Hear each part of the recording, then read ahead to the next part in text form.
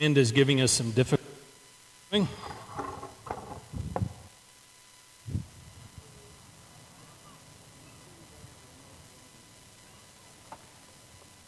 We have been, over the past several weeks, we've been talking about fear and anxiety and worry.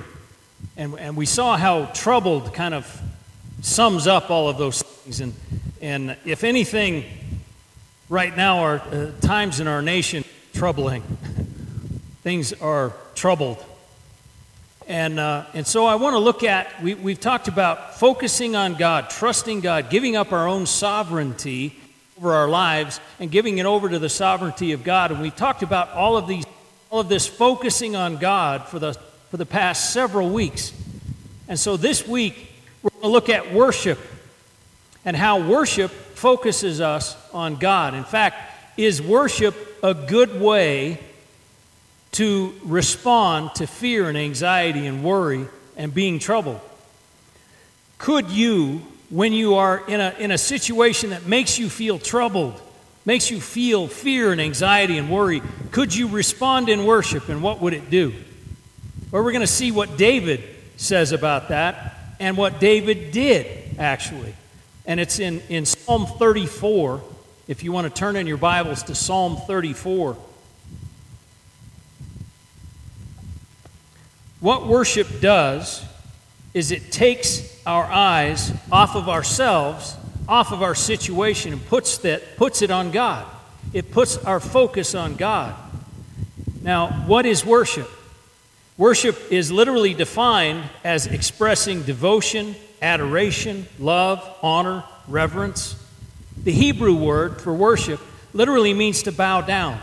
And so you can see the honor and reverence side of that. Worship is related to thanksgiving because thanksgiving is worship. To give thanks to God is to recognize His sovereignty over our own, and it is to understand who we are and who God is and who we are in light of who God is. So thanksgiving is worship. So let's see what David has to say about fear and anxiety and worship in Psalm 34. And I'm going to read the whole psalm. Psalm 34, I will bless the Lord at all times. His praise will always be on my lips. I will boast in the Lord. The humble will hear and be glad. Proclaim the Lord's greatness with me. Let us exalt His name together. I sought the Lord, and He answered me and rescued me from all my fears. Those who look to Him are radiant with joy. Their faces will never be ashamed. This poor man cried, and the Lord heard him and saved him from all his troubles. The angel of the Lord encamps around those who fear Him and rescues them. Taste and see that the Lord is good. How happy is the person who takes refuge in Him. You are His holy ones. Fear the Lord, for those who fear Him lack nothing. Young lions lack food and go hungry, but those who seek the Lord will not lack any good thing. Come, children, listen to me. I will teach you the fear of the Lord. Who is someone who desires life, loving a long life to enjoy what is good? Keep your tongue from evil. Turn your lips from deceitful speech. Turn away from evil and do what is good. Seek peace and pursue it. The eyes of the Lord are on the righteous, and His ears open to their cry for help. The face of the Lord is set against those who do what is evil, to remove all memory of them from the earth. The righteous cry out, and the Lord hears and rescues them from all their troubles. The Lord is near the brokenhearted. He saves those crushed in spirit. One who is righteous has many adversities, but the Lord rescues him from them all. He protects all his bones. None of them are broken. Evil brings death to the wicked, and those who hate the righteous will be punished. The Lord redeems the life of His servants, and all who take refuge in Him will not be punished. So let's talk about the context. If you look, in some Bibles, you have a little subscript right underneath or right above verse 1 here that says, concerning David when he pretended to be insane in the presence of Abimelech, who drove him out, and he departed. So obviously it's a psalm of David. And if you're looking at this subscript, let me tell you the story. It's in 1 Samuel chapter 21, if you want to read it. 1 Samuel 21 tells us this story. David is running from Saul at this point. Now, David loves Saul like a brother. But David is running from Saul because Saul's trying to kill David. Because Saul knows that David's supposed to be king. And so Saul's trying to hang on to his power by killing David. So Saul is chasing David. David's running from Saul because Saul wants to kill him. And so David runs from Saul and goes to Gath, which is in Philistine area. And he goes there, and he comes to Achish, who is the king, the Abimelech, as it's called, of the Philistines. Well, Gath wants him dead too. So David runs from Saul, who wants him dead, and he ends up in front of the king of Gath, who wants him dead also.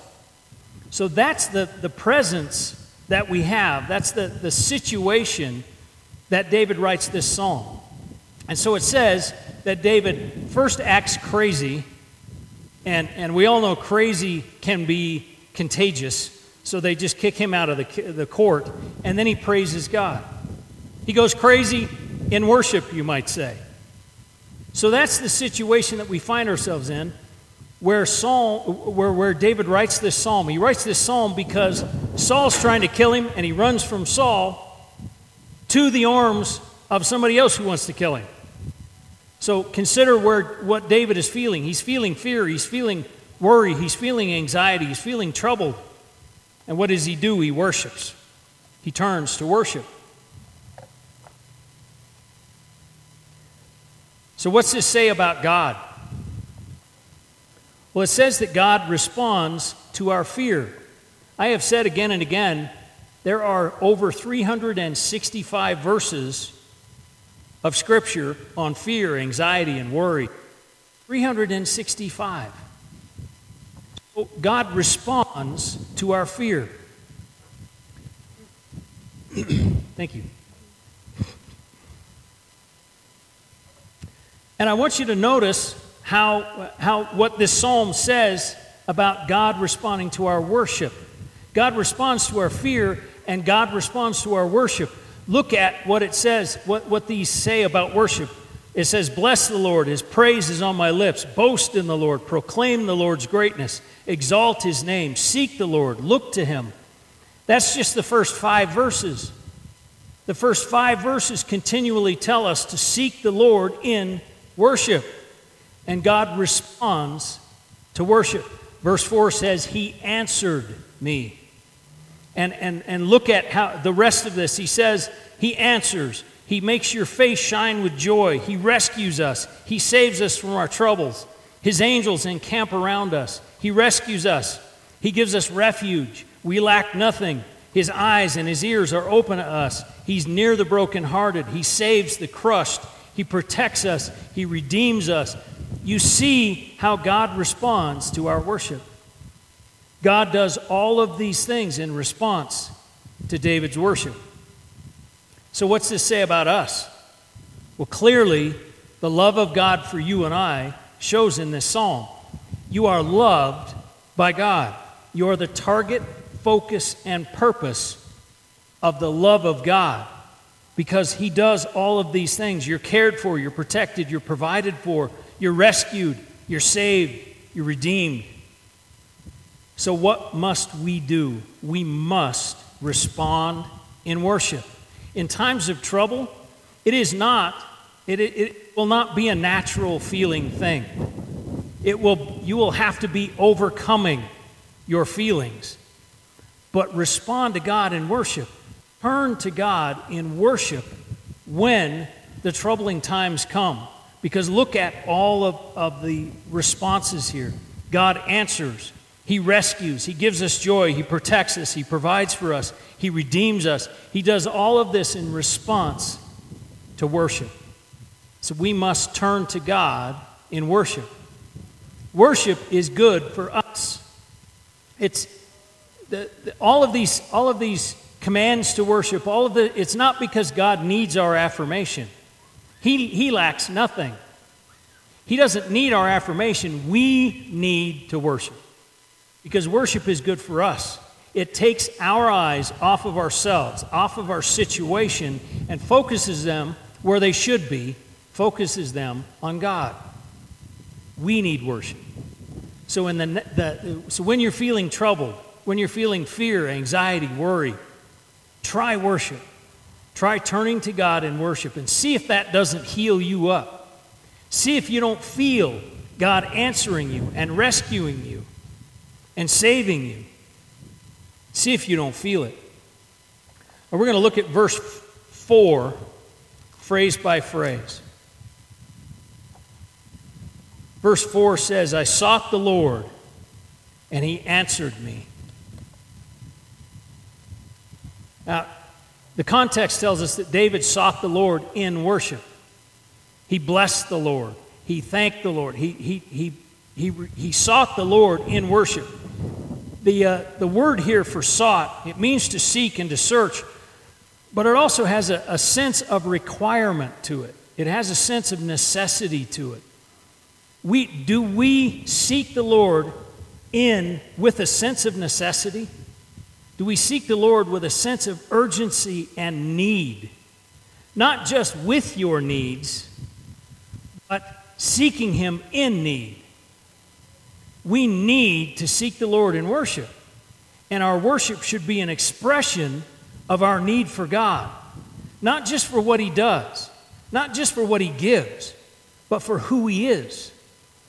We seek the Lord with a sense of urgency and a sense of necessity because it's what we're made for.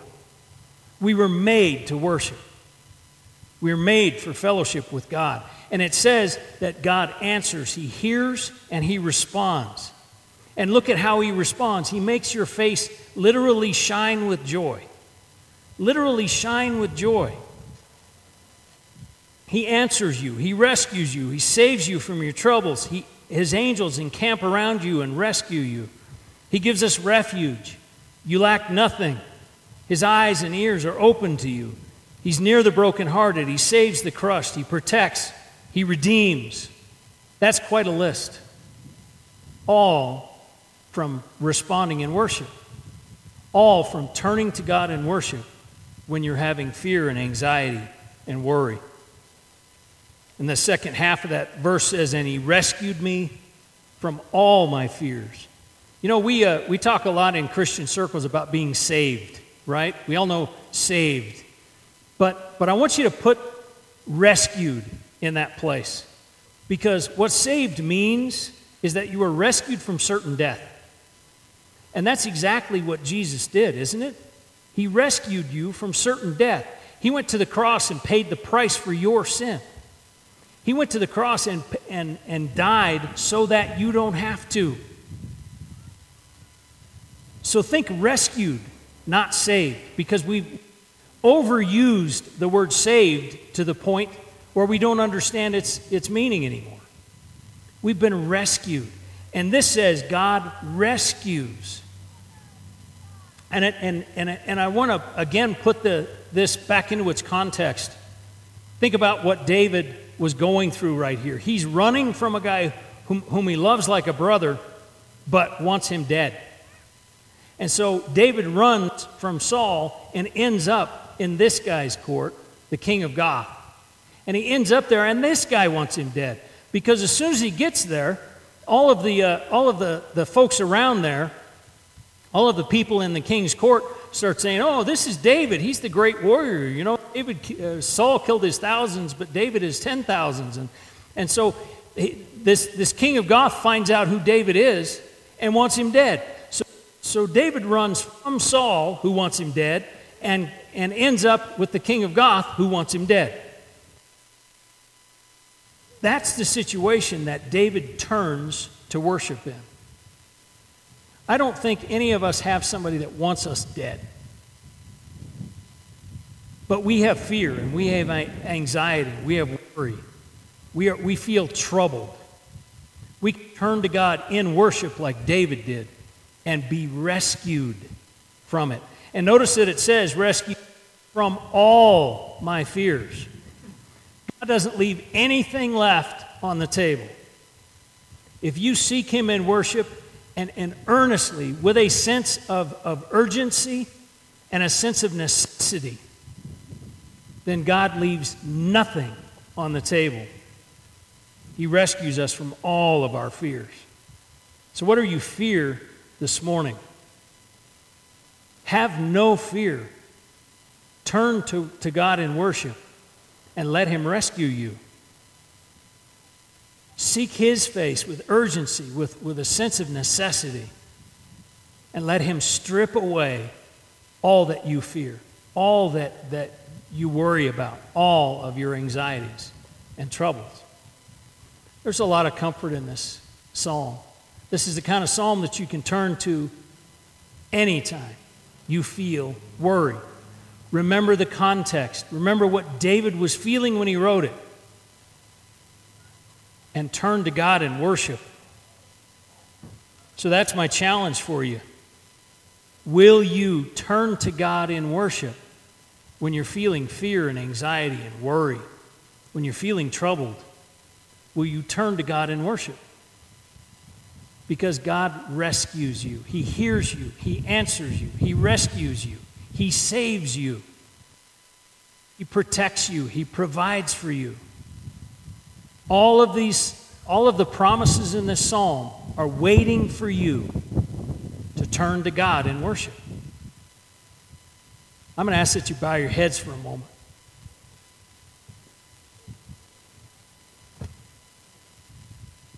Will you consider right now about turning to God in worship for all of your fears and all of your anxieties and all of your worries?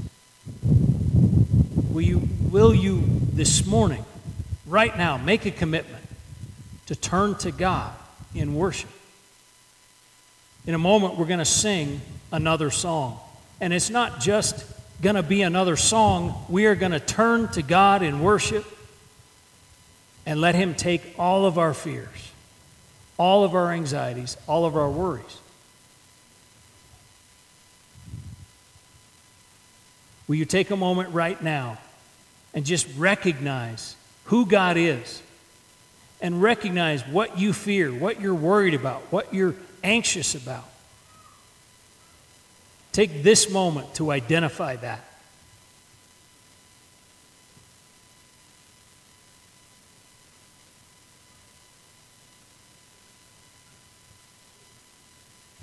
Father, we come before you with many different fears, many different anxieties, many different worries. And we're going to claim the promise of this psalm and sing praise to you. And so as we sing your praise, Father, clear away our fears, our anxieties, our worries. Clear them away. Rescue us. Redeem us. For it's in Jesus' name we ask. Amen.